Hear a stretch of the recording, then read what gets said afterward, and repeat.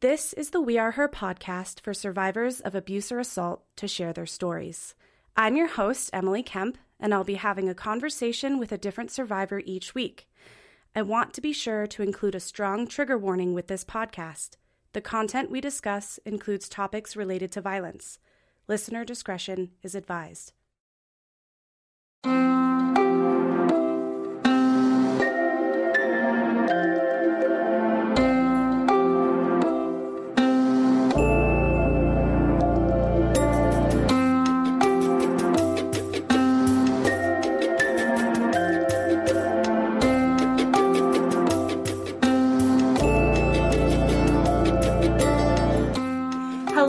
Welcome to the We Are Her podcast. I'm your host, Emily, and I have a guest here with us, and I'll let them introduce themselves. Hi, Emily. My name is Chris. Hey, Chris. What's up? Not much. How are you today? I'm doing pretty good. Is there anything you want to kind of introduce yourself with and kind of let our listeners know who you are? Sure. So I, first and foremost, I'm a father. I have three kids, three great kids, two boys and a girl. My partner and I have been together for almost over 20 years at this point. We've been married. I think we said 17 this year. We're starting to get to the point where we lose track. Yeah. So I think that's, I work in nonprofits. I live on the East Coast. Yeah, that's a little bit about me. Yeah, thank you so much. I love when people share a little bit about themselves before we kind of like dive right in. Gives people a little sense of who you are. So I appreciate that. And so like I said, kind of the next step here is just to open up the floor to you and let you start sharing your story however you want in whatever way makes the most sense to you. Sure. So I think the biggest thing that I want to talk about today is really intergenerational trauma and just the cyclical effect that it has, both in obvious, but then in some non-obvious ways or really obtuse ways within a family. And so I've been fortunate that I've had some experience and education due to some past jobs that I've had where I really didn't realize the latent effect that trauma was having in my life. And I think like it's crazy because I just chalked a lot of those experiences or those latent effects up to it just being part of my culture or part of my family. The traditions that we tend to hold dear, and not realizing that they're rooted in trauma and then the effects that has. So, as I mentioned, I'm a father. And so I've got three kids, and my kids are 10 years apart from the oldest to the youngest. And I realized that I parented a very specific way where I would use intimidation. I would use physical corporal punishment as a tool to kind of get my kids to do what I wanted them to do, either in that moment or in the long term. And it's funny because one of the things that my wife and I both would talk about, but never quite got on the same page, was the issue of spanking. And so I was raised that, if you cross a line, you get spanked. I was spanked regularly. I crossed a lot of lines. I still do. I love that. It's so great. That's just who I am as a person. But what I realized is because of that, I'm also I am prepared to be punished for my mistakes, even now as an adult. So I'm almost 40 years old, and I will be harder on myself almost as a tool of self-preservation, because I feel like if I'm harder on myself than anybody else can be on me, then I'm actually protecting myself. And I think that is from the history of like growing up, being spanked, and just that idea that I love you, that an authority figure would say to me, I love you, and because of that, I'm going to hurt you to teach you a lesson, right? And so it it was crazy. I think about 5 years ago, about 5 or 6 years ago, I was in a training class for this nurturing parenting um, curriculum that we were taking at work, and my job taking this class, I was taking the training because my job was to oversee the parenting educators who were doing the training. So I had to take the training so I knew I could do quality control. Basically, I wasn't a parent educator, but I was overseeing the parent educators, and I was overseeing this contract in particular. And so I actually had I remember talking with my boss at the time, who was like, "You need to do this training." I was like, "Oh, it's a lot of money," and thought, we could use our budget money, better than sending me to this training. Like, I'll never do this training.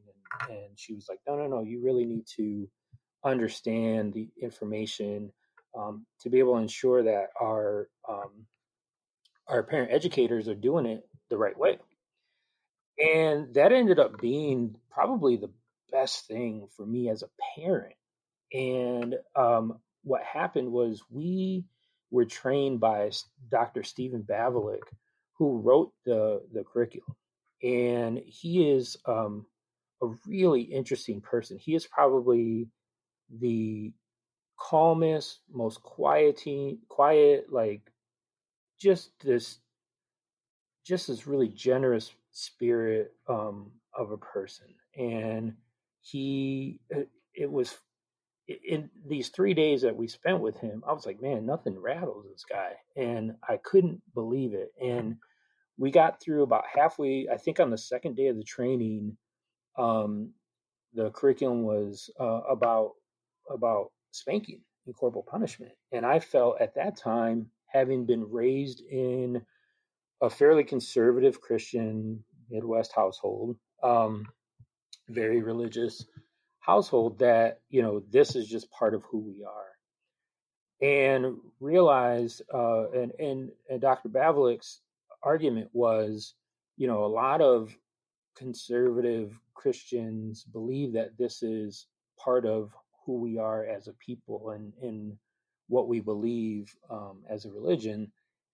And he brought out, the old saying that, spare the rod, spoil the child. And we're all like, yeah, that's in the Bible. That's, and he was like, where? And it wasn't. It's not. It's an old English saying.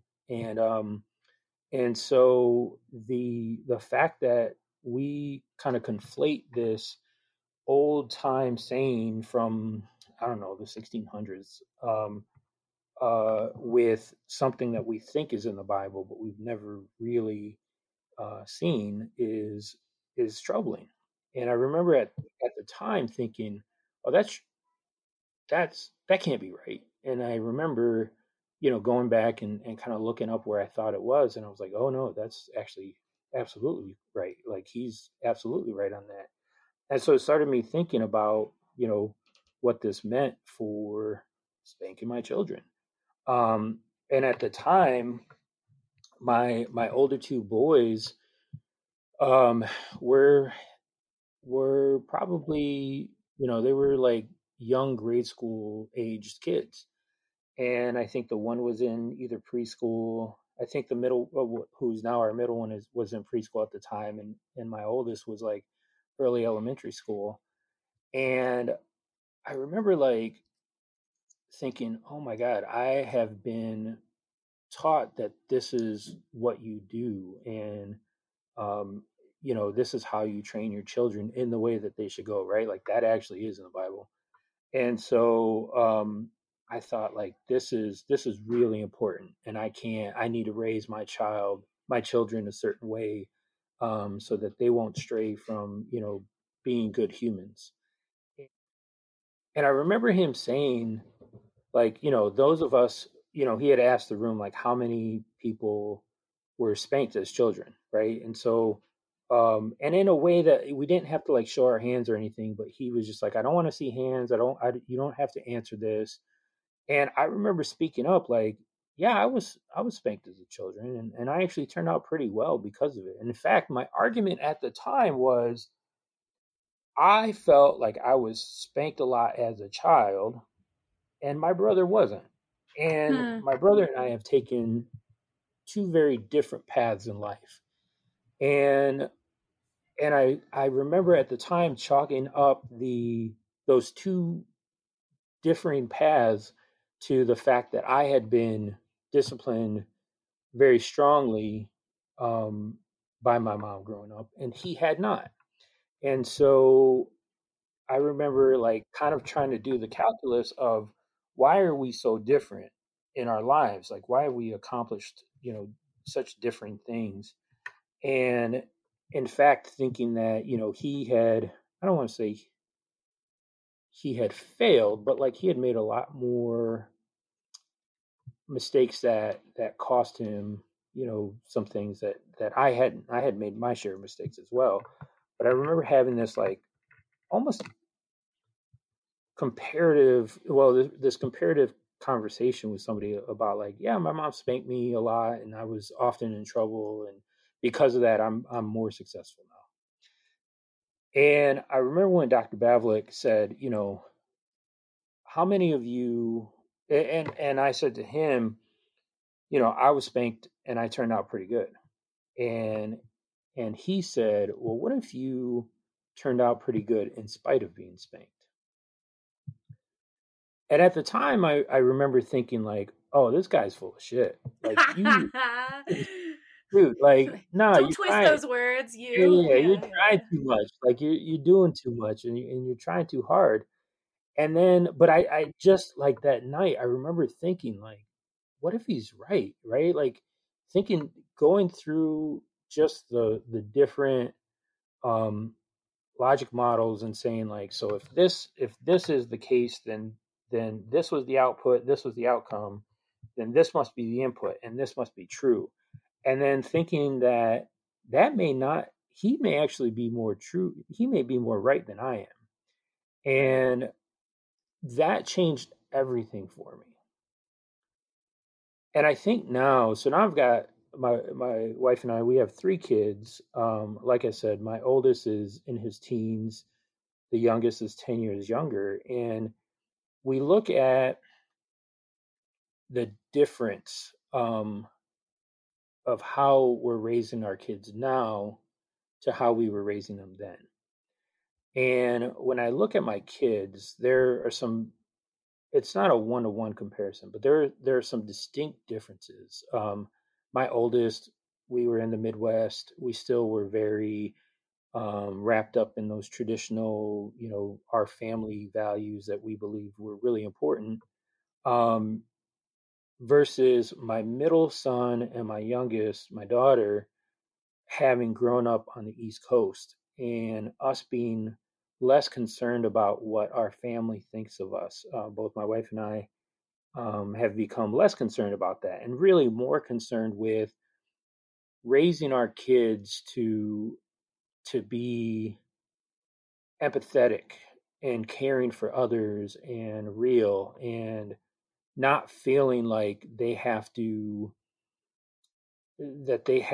present a certain person to their audience, right? Like we want them to be smart about it, and we can talk about code switching and all of that, but really feeling comfortable being their authentic selves, and not just their authentic selves amongst their friends or their siblings, but really amongst us as their parents and anybody else whom they feel comfortable with, right? And so like helping them understand what it means to be your authentic self and to be you.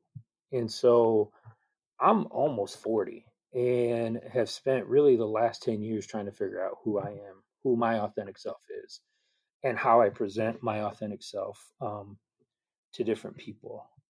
One of the things that I have always taken pride in is that I will jokingly call myself a social chameleon, right? And so like I can fit in pretty much any group of people. Um, And what I realized is I had learned how to show a certain part of who I am depending on what the group is that I'm a part of at that time. And so not really ever showing my true self, but to very few people. And I also realized that I don't really love doing that. Like I can, it's a survival tactic.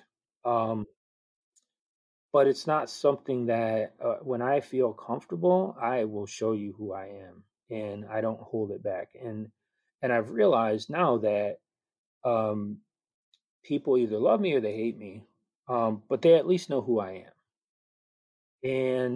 And so I've lost this like desire to be liked by everybody um, who I meet. Like I've gotten to a place in my life where I'm like, I am who I am, and you like it or not, but that's your choice, right? That has nothing to do with me, and I'm not going to affect you in that way. Um, to try to get you to like me because, I need you to like me. And so I think this really comes back to this this desire to be liked and the skill or this I don't know this survival skill of presenting myself in a very specific way really comes from my family.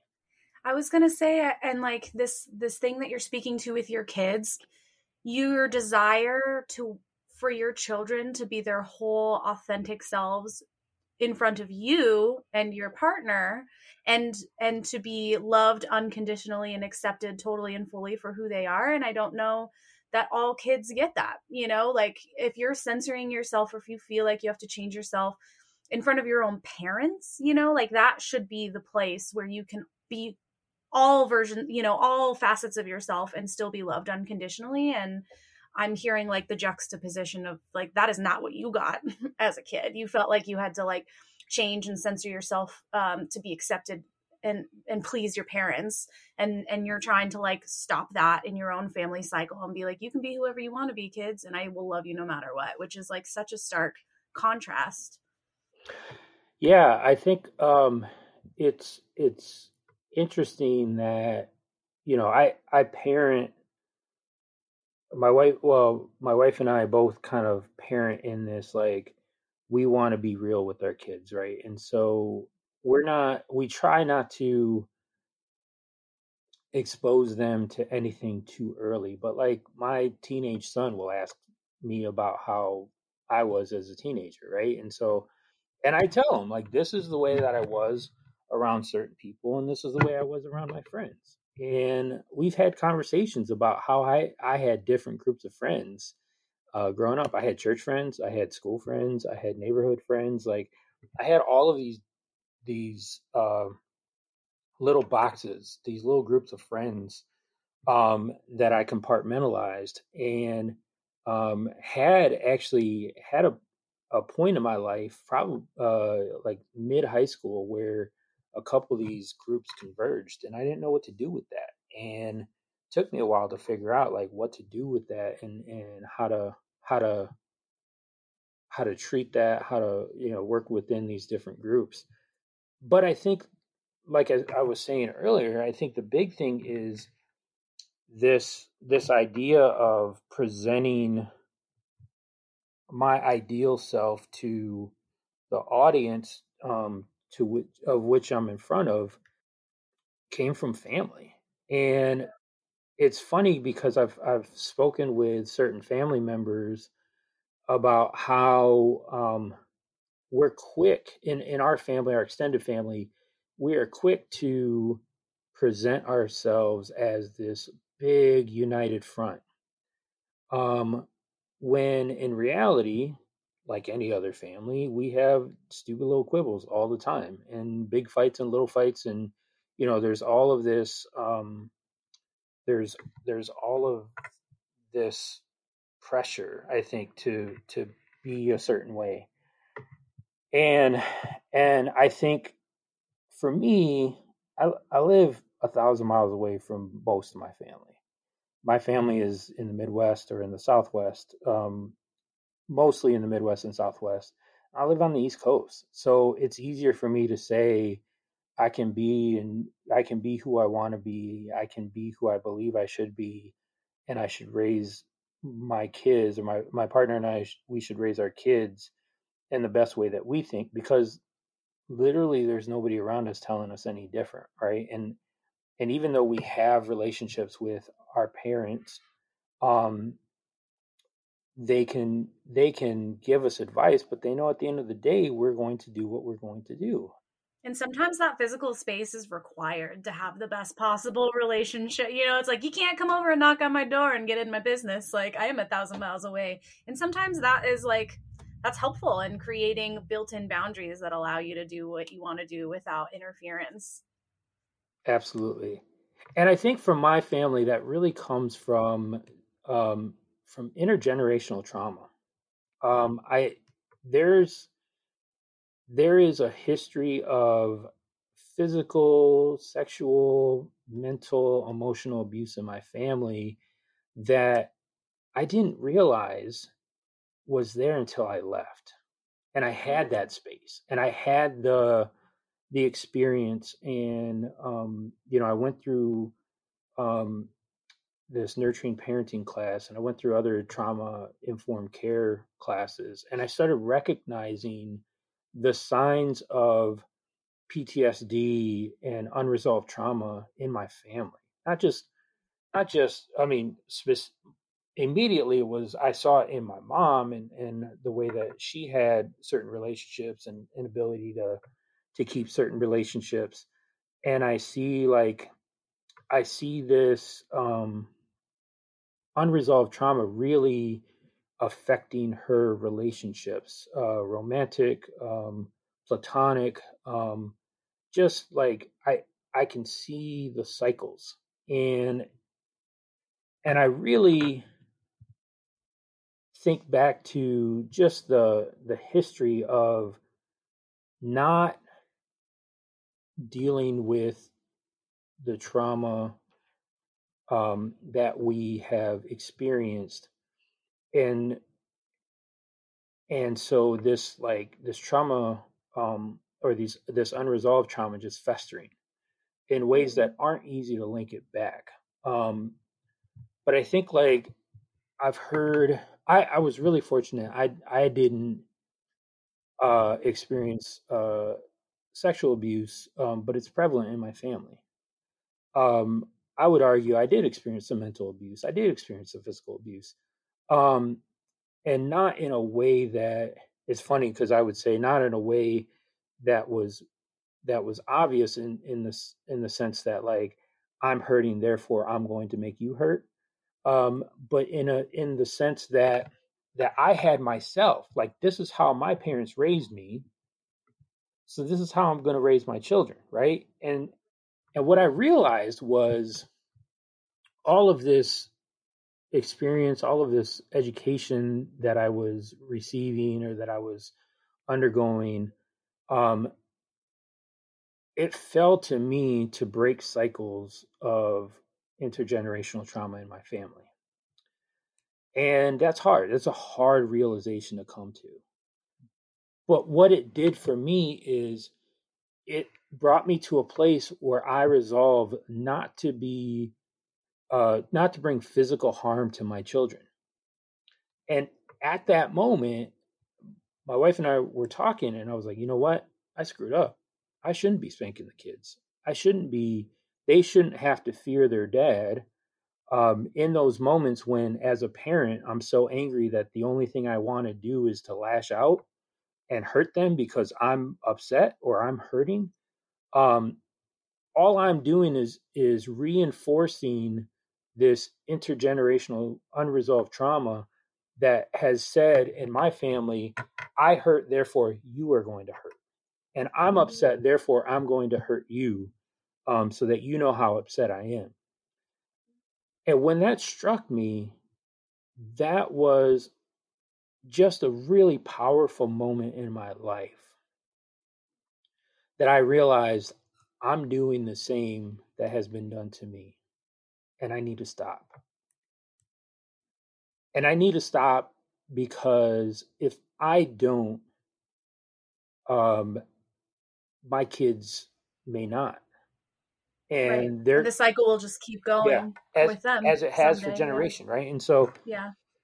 and and as this field of trauma and neuroscience is coming around, I'm really fortunate. I live in Philadelphia, um, and Dr. Sandy Bloom is based out of Philadelphia, and she's come up with this sanctuary model, and she's talking about building sanctuary in places of work and school and home.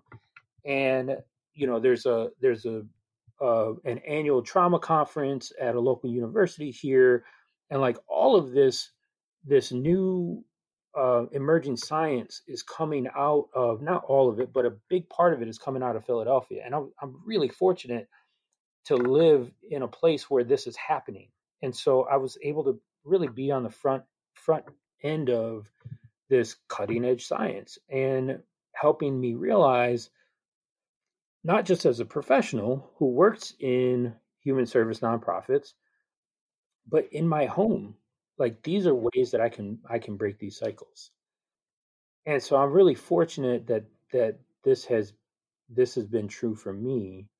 I think the challenge now is to help my friends who are parents, to help those in my generation and my family understand this is what this is how this trauma has really perpetuated through our family, and these are the ways that we can stop these cycles from repeating themselves. And it's really hard. It's not an easy conversation to have, and often what I have found is that most of the people, my brother included, um, aren't ready to have these conversations. Yeah. I can imagine it generates a certain amount of shame. Oh yeah, No, you know what I mean? Like that's hard. And accountability without shame. This is a theme actually that's been coming up a lot this season, but accountability without shame is really hard. Especially I can't even, as a parent, when you're so hardwired to like protect and love and guide and want to protect your child, then like the dissonance of like, wait, then I'm harming my child, and then what does that mean about me as a parent? Am I a bad person? Like I just, that's a lot to sort through. And a lot of people, when they're confronted with feelings of shame, will like go on the offense, go on the defense, or completely just check out and ignore it. And it's because we don't want to like have to think of ourselves as like a bad person or a bad parent, and that's so hard. yeah, I agree. It I know for myself, it was that moment of shame, of guilt, of all of those feelings that I didn't want to feel, because I thought everything I was doing, um, as far as moving to a different city, pursuing higher levels of education, um, all of these things I was doing in my head was to ultimately serve my family and set my kids up for a better life than I had growing up. And I didn't have here's I didn't have a terrible childhood. But there were some difficulties. I grew up in a single parent household. My mom has a physical disability. At the time when we were growing up, she had a high school education, and we grew up in a part of the country where her being a woman, her being Latina, her being physically, having a physical impairment didn't help her, and a high school education. None of those things were helpful to her to secure work so that we could live, a middle class life, right? And so really, we struggled a lot.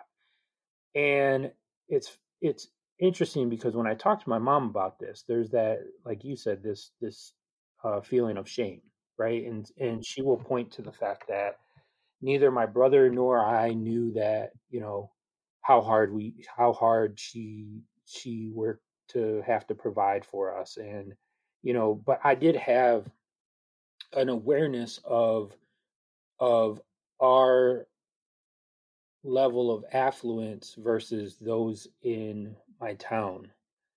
I was aware of socioeconomic class before I even knew what it was.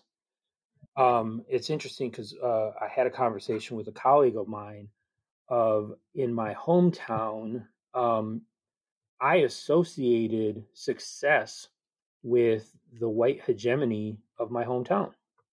Like I thought I needed to look and act and sound and be as white as I could so that ultimately I could be successful.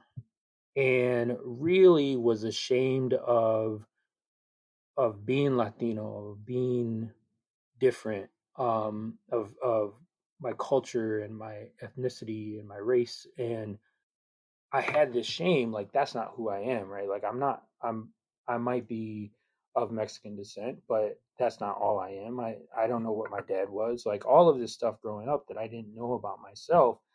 And so, but my name was Chris and my last name is not Latino. And so um there was nothing that would suggest that I am Latino outside of, maybe I've got darker hair and certain features of myself, you know, may may look that way. But even if you saw me now, most people don't guess that I'm Mexican American.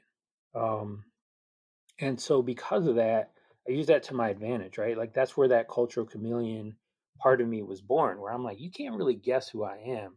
So I'm gonna be me and let you think you know who I am, and present, your ideal of me instead of who I really am, my authentic self. And that was a big theme for me growing up. And I think again, I relate this to my larger family because we still do this. When people get married in my family, it's a big deal. Everybody in the family knows about it. Nobody knows when we get divorced. Nobody knows when, I'll use my personal example. So coming out of high school, I had a lot of success coming out of high school. I wasn't a great high school student, mostly because I didn't have to be, and so, but I was able to secure a whole lot of scholarship money, and in fact, I was involved with Boys and Girls Club growing up, and because of that, um, I was able to go through this program, this Youth of the Year program that they have, and got to a point where I was competing for the National Youth of the Year title. Um, and they don't call it competition, any of that, but truly it's a competition. And I was my local, my state, and my regional representative. I had won all three levels, and I was one of five kids who was competing for this national title. Um, and they judged based on grades and civic involvement and involvement in the Boys and Girls Club and all of these factors, that said, this is a kid who we want to be the face of our organization for this next year. And I remember I got to be in the Oval Office, got to meet President Clinton. Whoa. Yeah, and it was great. It was fantastic, and it was his last year in office, so he was super chill. And we had a great. He's like, I'm out. Yeah. In fact, what up, kids? yeah, I think we were supposed to be with him for half an hour, 45 minutes. We ended up in there for almost an hour, and like his aides were like, "Mr. President, you have another meeting." He was like, I'm with my friends. Like, let me be with my friends, and just spending this time with us. And we were just chatting and taking pictures, and he was telling us all these stories about the different accoutrement in his office. But I remember, like, I made my local paper. I was highlighted in on the Oprah Winfrey show. I had all of the scholarship money, and my mom was reminding me about this. So we went to the town in Illinois, where the bulk of a big pocket of family is. And everybody wanted to spend time with me. Everybody wanted to see me. Everybody wanted to take me, around this small town to show off to their friends. And then I went to college, and I wasn't ready for college. I thought I was, but I wasn't. And I failed out after 3 semesters. I failed out. And there was a lot of shame I felt because I was like, I let all of these people down. I let these organizations down that had given me the scholarship money. I let all of these people in my hometown down that, I really looked up to. And I let my family down. And I remember I didn't see my family for probably a year after that because I didn't want to tell them that I had failed out of college. And a lot of my family, I think, didn't know for a long time that I had failed out of college because it's normal that we all talk about the Teen People article and the Oprah episode that I was on and meeting the president and being in the paper. All of that we celebrate and we're all about. But then when I failed, we didn't say anything. And that was normal. That's normal. That is normal in my family. Like saving face and wanting to present to the public as like perfect. Yep.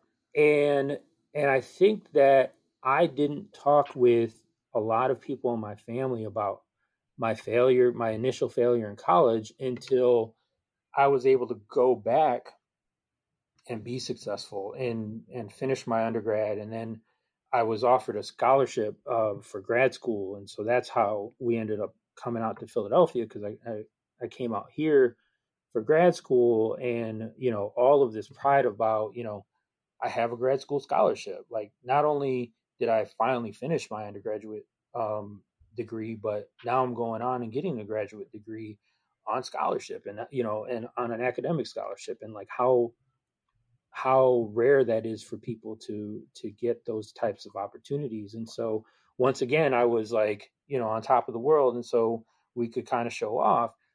And it wasn't until I had some space away from my family to realize like we have normalized this idea that we only talk about the successes in our lives and not the failures, right? Like we don't normalize failure.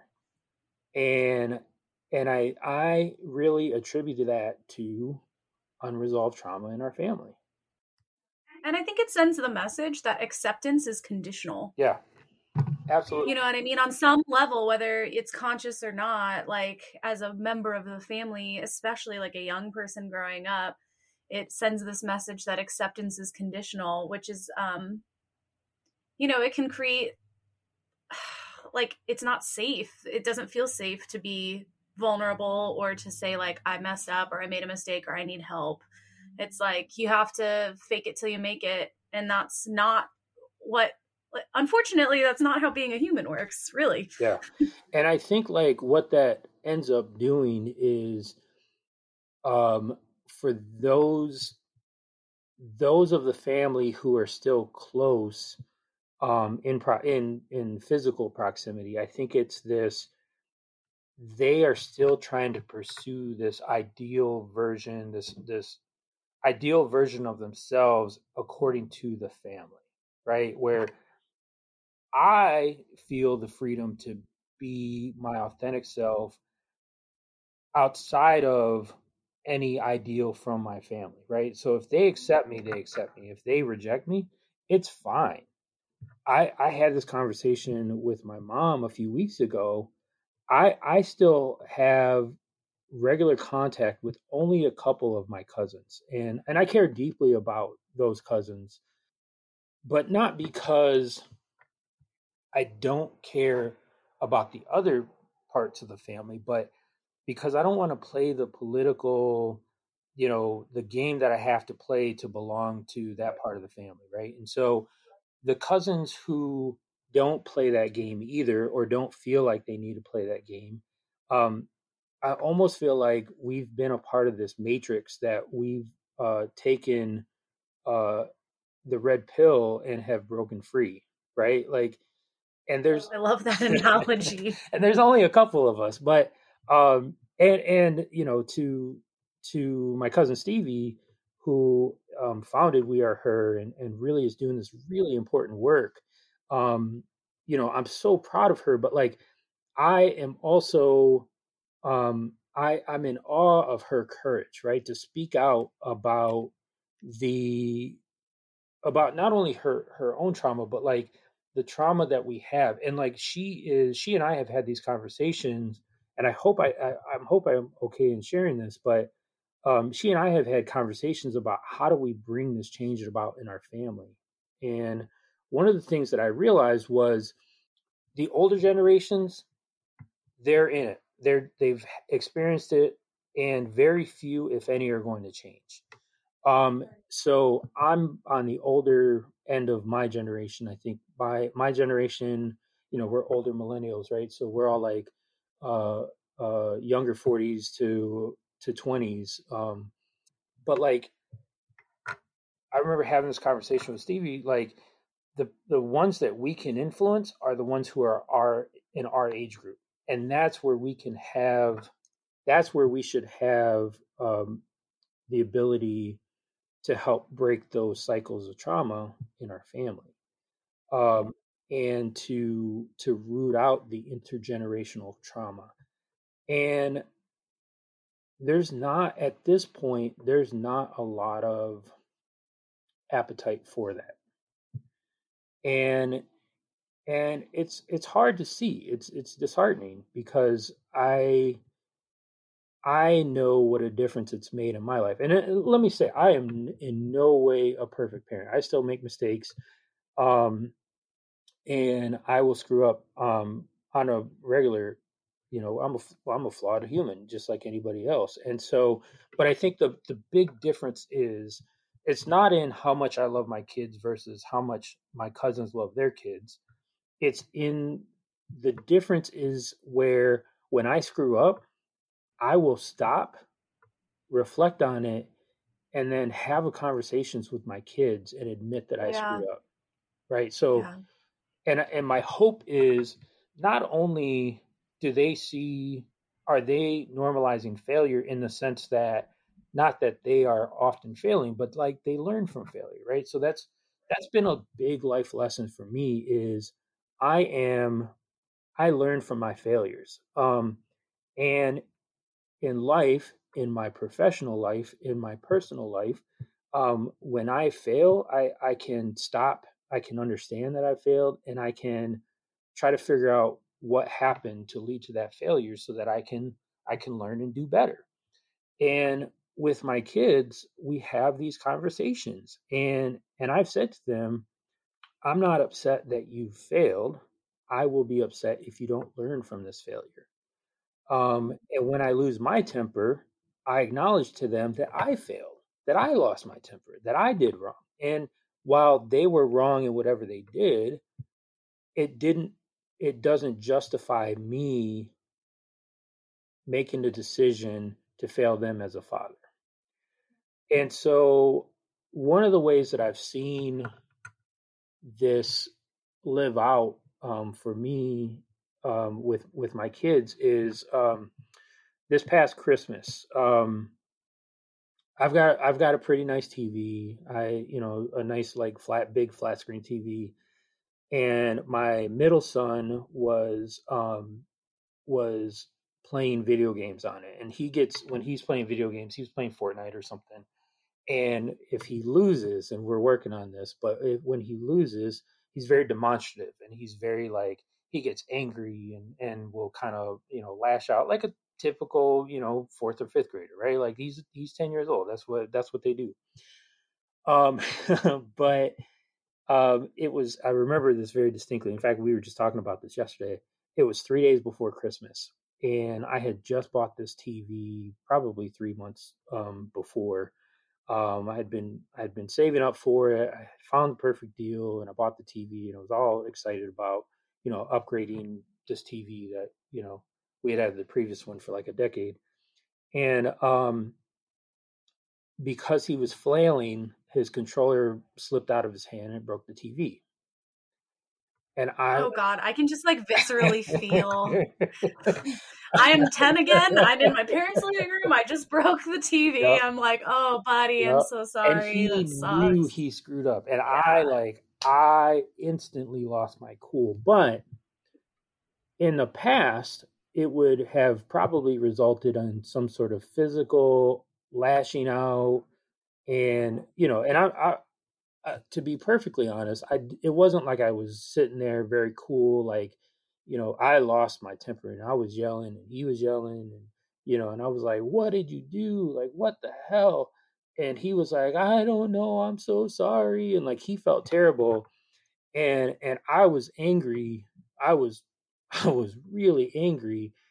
But other than us kind of screaming at each other, and him like really being afraid of just being in trouble, um, there was no physical violence. There was nothing Yeah. physical. Like I could feel myself. I was angry, and I knew I had to like separate myself from that situation and calm myself down. And I remember calling a friend.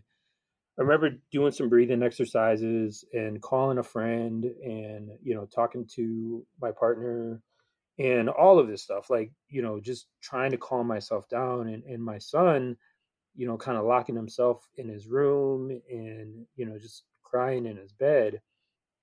And after some time had passed and we had both calmed ourselves down, actually having a conversation, and he got grounded for a while, enough that that he remembers it.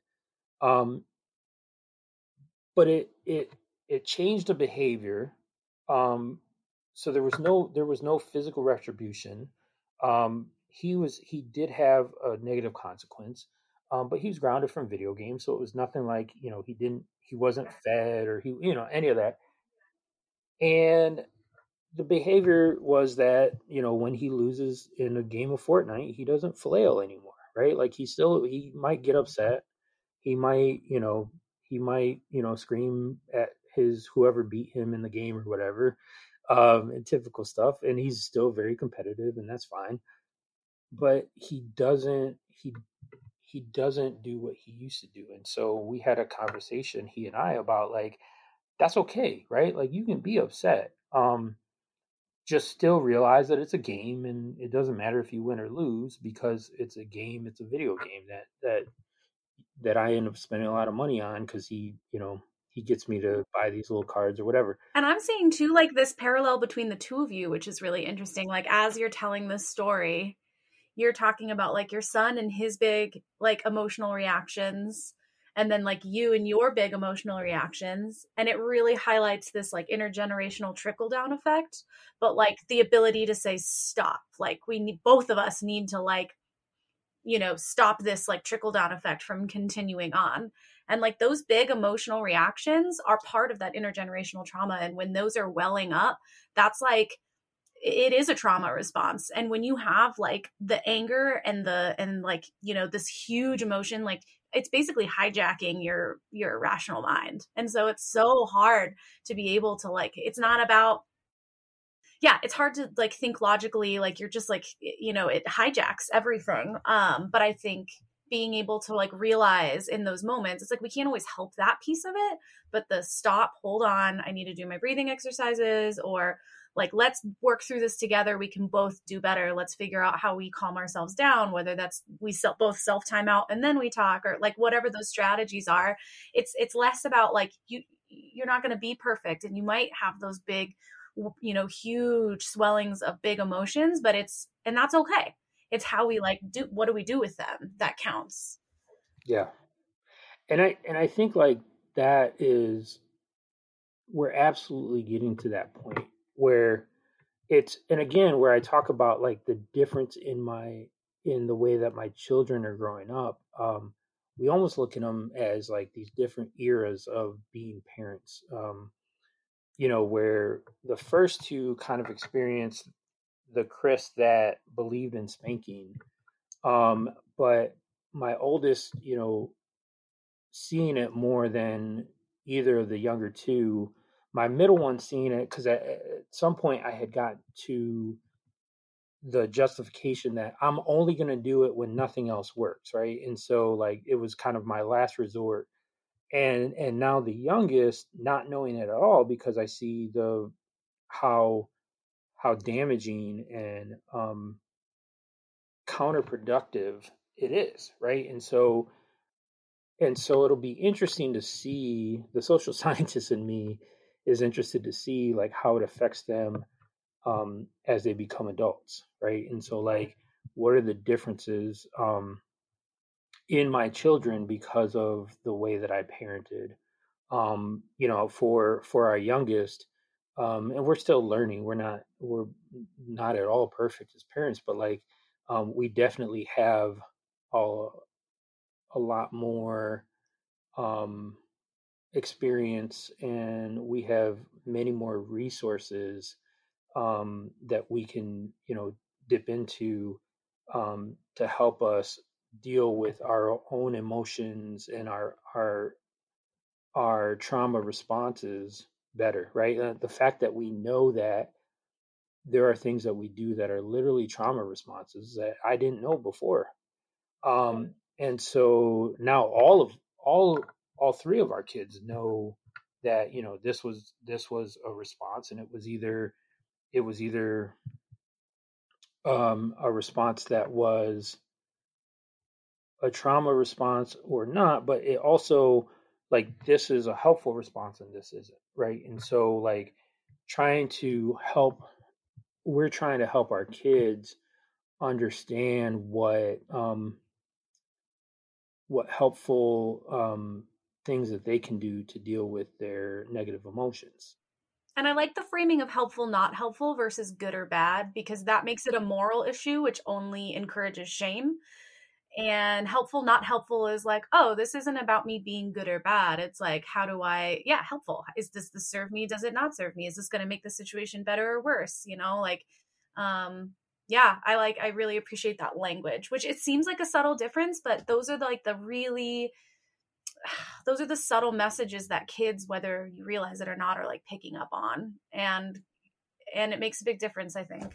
Yeah, we talk a lot about, we're less concerned about raising our kids to have a strong moral compass, and we're really raising our kids to have a strong ethical compass, right? So Yeah, like I love that. how the ultimate goal is, for our children is, are they pursuing a life where they're happy with who they are, they're happy with they get to define their own success, and so they're happy with it, and they are treating those around them with respect and dignity, right? And so like, are you making your immediate world a better place because you're here, right? Like that is our ultimate question. And I know I ask that of myself, both personally and professionally, and I tend to succeed more than fail, although I have had notable failures in that. But I also, like, that is always my goal, is to, whatever I'm involved in, to make it better because of my involvement in it. And so impressing upon our kids, like, just make your class, make your classmates, make yourself better just because you're working to get better. And then you get to define it, right? So like, we it's easier to say because my oldest is 14, so he hasn't, but he's entering high school. And in Philadelphia, we live in the city of Philadelphia, so he had to apply for high schools, because there's a lot of high schools, and the ones that are at the top of the list are hard to get into. And so it was a learning activity for both of us, because one, he was the first one to have to do this. My wife and I both grew up in the same small town in the Midwest, and we just went to the same high school. Because that was the only one for like 40 miles or whatever. Yeah. It's funny because I joke about how I went to the top public high school in my city, or in my town, growing up. And then my oldest son will always retort with, well, it was the only public high school. Right. But it was still the top one. and so we talk a lot of trash to each other, and poke, it's fun. Like we have a lot of fun with that. But the fact that he learned through this process, and now because he was the first, and I'm also the oldest, so I feel a lot of this, that he's got to figure this out so that his siblings will learn from his experience, right? And so I absolutely, my wife and I both are both the oldest of our families, or of our siblings, and so we definitely have felt that, where we were the first and we had to figure it out and all of that. But my point being, for my oldest son, I had a high school that I really wanted him to get into, and he ended up not. But the one that he did get into, I think is going to be the better fit for him and help set him up for post high school success. And even to go so far as for him to define that, right? So if he wants to go to college, then we're going to help him try to get into college and pay for it and all of that. But if he decides he wants to go into the military, he wants to go into trade school, like whatever he decides that what he wants to do, he gets to define his success. And he knows that that his mom and his dad are going to support him and push him to be the best at whatever he decides to be, but also support him and celebrate his success however he defines it. And that's like part of learning how to be an adult. And I don't feel like a lot of us have gotten that education. Like you're mentioning, there's so many more resources. There's so much more knowledge around like how to empower your kids, but so many of us did not get that. And I think like the way you're speaking about, empowering him to make his own decisions about his own life, which is scary as a parent. I can appreciate that. I don't have kids. I don't want kids. So I can't even imagine how scary it is to be like, okay, well, you have to make your own choices now as a little adult. But like, you're talking about you making all of these decisions based on what you thought your parents wanted from you and their expectations and their wants and their needs. And it caused you this like identity crisis well into your adulthood, where like you're trying to break that with your kids and encourage them to figure out what it is that they want. And yeah, you're there to support and guide and encourage and all of those things, but really setting them up so that they have that decision-making ability to do for themselves, which is really, really cool. And I think, thank you. I think the biggest thing that is still a challenge, but for all three of our kids to really define their own success, it's going to be key, right? So I think like the younger two right now aren't at a point where they're, our youngest is in preschool, so the fact that she just wants to be in school is a win for us. But and even for our middle one, like he finds school pretty easy, so he's like, oh, it's so boring, because he's obviously not challenged enough, and so to push him to be better with it, right? And so we go so far as we don't, even when it's like report card season, we don't pay as much attention to grades. We're starting to with the oldest, because it affects like his, it affected his high school decisions as well as his post high school. But up until this point, we had only ever rewarded citizenship marks, right? So like I asked all of his teachers, like for both of my boys, are they good classmates? Are they respectful? Do they help you? Do they help, other people in their class? Like those are the things that we care about. And so those are the things that we reward. And so they know that those are the things that we're paying attention to. The grades, I tell both of my boys all the time, the grades are going to be what they are. If you can look me in the eye and tell me that you put the work in, the grade is less important to me than knowing that you made the effort, right? And so my kids have tested me on that. My oldest came back with a grade that was less than ideal, and it wasn't because he struggled, it's because he didn't do the work. And he got punished for that. I let him know, like, it's not because of the grade itself, it's because you didn't do the work. And so the grade could have been different, and it might not have been. We don't know, but at the end of the day, we both know that you didn't put the work in. And a lot of time I find, because I'm a supervisor at work, I oversee a team of people. Like for my staff, I want my staff to do their best every day, because we work in a neighborhood that we want to have a deep impact in, with the kids and the adults that we work with. So I'm like, this actually affects lives, right? And so for my kids, this comes back to my kids as, just put the work in. You will get you'll get the grade that you worked for.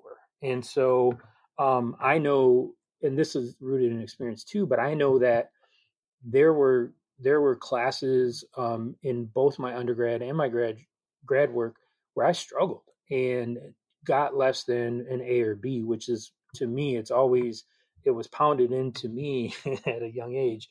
It was all A's, right? And so if a B seemed like a failure, um, because that goes back to the whole, we have to show the family that we're better than everybody else, or that we meet this high level.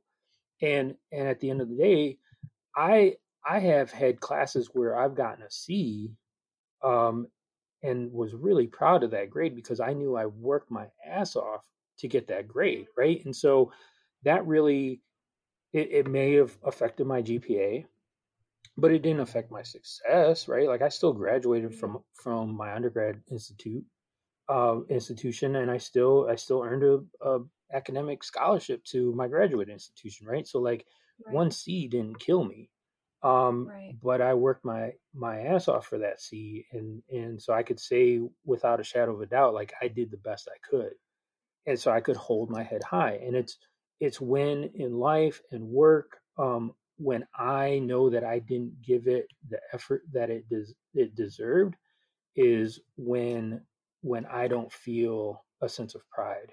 And so that's what I'm trying to impart to my kids, like, put in the work so that you feel that personal sense of pride. Like, mom and dad, we love you. Um, and if you are satisfied, if you are, you feel successful, we're going to feel that you're a success, right? Like, you don't need to meet our ideal. You define, and I know I said this a lot, but this is really important to us, that our kids define their own success. And so to me, it's the important lesson is, are you putting the requisite work in? Because if you're just phoning it in, you could do more, or you could do better, right? And I really appreciate how you're like humanizing the whole experience of like education and expectation setting and defining success, the relative nature of that based on the individual, and also just like allowing people to be human. You're doing that for your kids, but it sounds like you've had to do a lot of that self work to be able to do that for yourself, which then allows you to extend that same compassion and humanizing sort of perspective to your kids, which is, and I really, really appreciate too, like the tangible examples you're giving of like, it sounds, it can be something as simple as like resetting expectations around grades. Like that is in your household how you are breaking that intergenerational trauma. It's like, it's not just about the grades. It's about the whole, like the whole safety, like the whole environment of safety that you're creating for your kids that you didn't get to have. But now you sort of get to like recreate and redefine that in your own parenting style, and like essentially like stopping that trickle down effect for your kids. And hopefully those are skills that they can take into the future too. Yeah. It's like really, really cool that you're giving those tangible examples, because it can often sound really ambiguous. Like, well, what the hell does that mean, breaking intergenerational trauma? It does play out in really like basic, simple life stuff every day, like the mundane stuff like grades, but that makes a huge difference in the long run, I think. Yeah. And I think it goes back to really, what I talked about at the beginning of our time together, the creating sanctuary in our home, right? So like using Dr. Bloom's sanctuary model, really encouraging ourselves to be real with each other, both my wife and I, to be real with each other, and encouraging our kids to be real with us, and encouraging experimentation in the sense that, like, try something. If you fail at it, you fail. Like, it's whatever. But what did you learn from that experience? And let's have a conversation about it. And I think part of the reason this can be a tough way to parent is because it takes more work, right? Like it's easier to say, this is how I want you to be. And when you don't meet that ideal, I'm going to punish you, either physically, verbally, or mentally. Or the authoritarian parenting style, like, because I said so. Like, that doesn't give children anything to like grow from or think about. It doesn't stretch or push them to think critically or engage. It's just like, I am the one with the power and you're not, and so you're going to listen to me. And like, that's not healthy. And we tell our kids a lot, like, we're going to tell you to do something. We're going to expect you to do something. And my kids all know, well, really the older two, the younger one's not at this point yet. She's questioning everything anyway. But they get to ask why, right? And I don't get to say because I said so. And so there are times when it's funny because even when they ask for stuff and I say maybe, my middle one at one point was like, Dad, you always say maybe, why? And I'm like, well, first of all, I don't always say maybe, but secondly, a maybe isn't a yes or a no. A maybe is I don't have enough information to make a decision, or I don't have, the bandwidth, the brain power to make this decision right now. Like I'm putting this off to when I can actually put thought behind it and give you a real answer.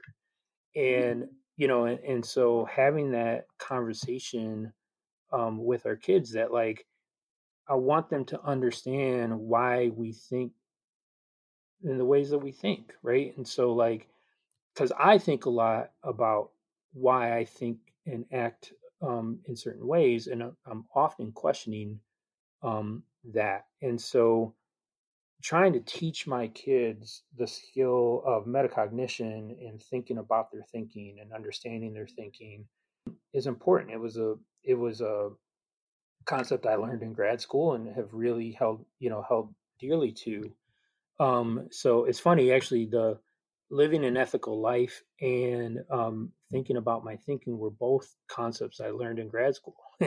Have really served me well in. I'm like taking notes over here for real. No, but they've served me well in other aspects of my life, both personally and professionally. And so, really trying to understand why I act in the way that I act.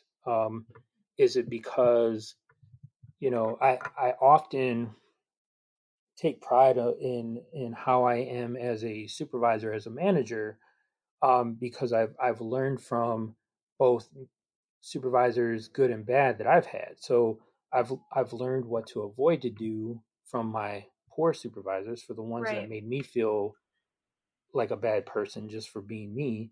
And then I've learned from the ones who were great supervisors. And so like every job that I've ever had, I've always learned something from that experience, whether it was the job that I wanted to have, like the career I had before I finished my undergrad, wasn't, well, the jobs I had before I finished my undergrad were not jobs I wanted to stay in for a long time or really wanted to be in.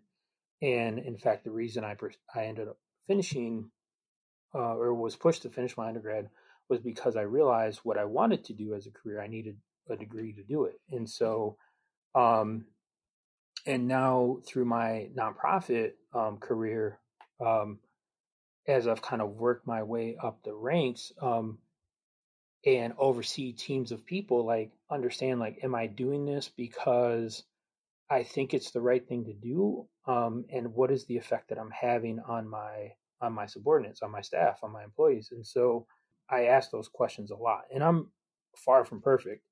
But I would like to think that I'm more, as a parent, as a supervisor, as a boss. I'd like to think that I'm more conscious about the effect that I'm having on others. And so I think for my kids, I want them to understand who they are and how they're having an effect on others, for better or for worse.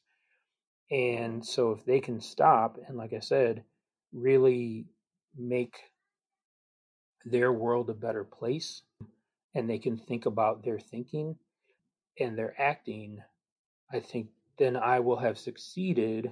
My wife and I both will have succeeded in breaking some of those cycles of intergenerational trauma in our immediate family. Ugh, I just love everything that you're saying right now. I think it's such an important perspective. I mean, we have a lot of different people on the podcast, and I think this perspective that you're bringing, not only about your own individual experience with trauma, but this bigger perspective of intergenerational trauma and how to break those cycles is really important. And you've given some amazing, like I said, like tangible examples, and also some really cool language, I think, for people to kind of marinate on and think about. And yeah, you've given us a lot of food for thought. And I would love, I always ask everyone this on the podcast, but I think specific with your perspective, if you could say anything to a survivor who might be listening right now, who is also in that same space as a survivor of intergenerational trauma, who, you know, may have kids or may want kids, like what message would you want to leave them with? I would encourage people to discover their authentic selves and to express themselves in a way that is best for them. And I think, like, be true to who you are and understand that not everybody will appreciate that or understand it.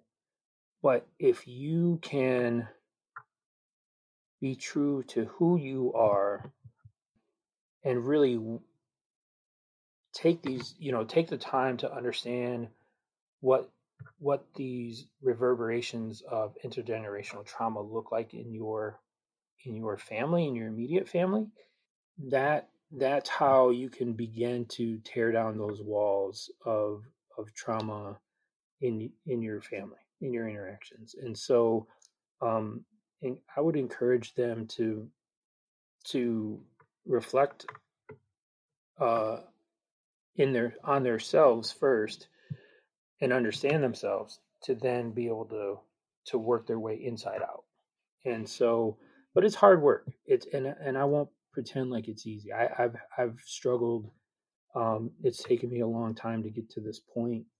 I mean, it's damn near taken me a decade to get to this point, and having to move away from my family, and so that I had the space to actually have to grow and learn and find out who I am.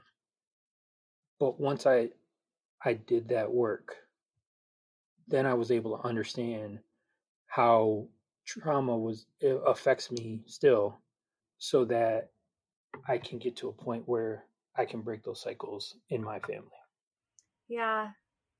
I'm pausing just for a second, just because I'm processing, but yeah, I always have something to say, but sometimes I don't. And right now is one of those moments, but I just really, yeah, you've given like everyone such food for thought. And I just so appreciate your openness and your vulnerability and your thoughtfulness. And I'm a big believer in like the power of language, and like my wheels are turning right now, because I think language is really powerful in like opening up different channels in our minds and challenging us to think differently.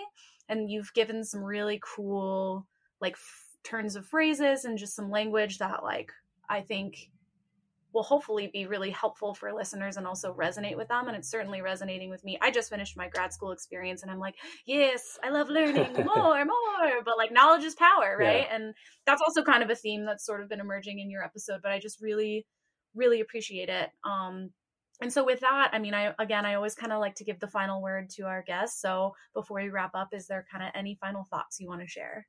Yeah. I appreciate giving me this opportunity to share. I hope it's helpful to somebody. And I hope that people can, who are hearing this, hear that they're not alone, that even though it's hard work, and it can seem daunting, it's not impossible. And so I hope that somebody feels encouraged by this. I certainly don't have all the answers. I have some, but I'm still learning more. And it's funny, Emily, you were talking about, I talking about some of the things I've learned in grad school. But one of the things I learned was the more that I know, the more I realize I don't know. And so if I ever get to a point where I'm like, oh, I know all of this, I'm failing because I don't. Yeah, I feel like I just spent $30,000 to be like, oh my God, I don't know anything. Yeah, it's crazy. It's crazy. But I think that's it's such a key. Like I have very strong beliefs in certain aspects of my life, but then there are other places where I'm like, there's never a place where I can't learn more. And so I think like we only do better when we know better, and you only know better when you pursue that knowledge. So it's hard and it takes time, but I think like, our families deserve it. And so we can be the change makers in our family, even if it's just doing it for our immediate family. Yeah, I love that. You can only do better if you know better. That feels like a really poignant message to end the podcast on. So again, I just want to say thank you so, so much. And with that, I think we'll wrap up and end the recording. We hope you enjoyed the podcast. Be sure to subscribe and don't forget to check out our online community at weareher.net. If you or someone you know has experienced abuse or assault, you can always call the National Domestic Violence Hotline at 1-800-799-7233.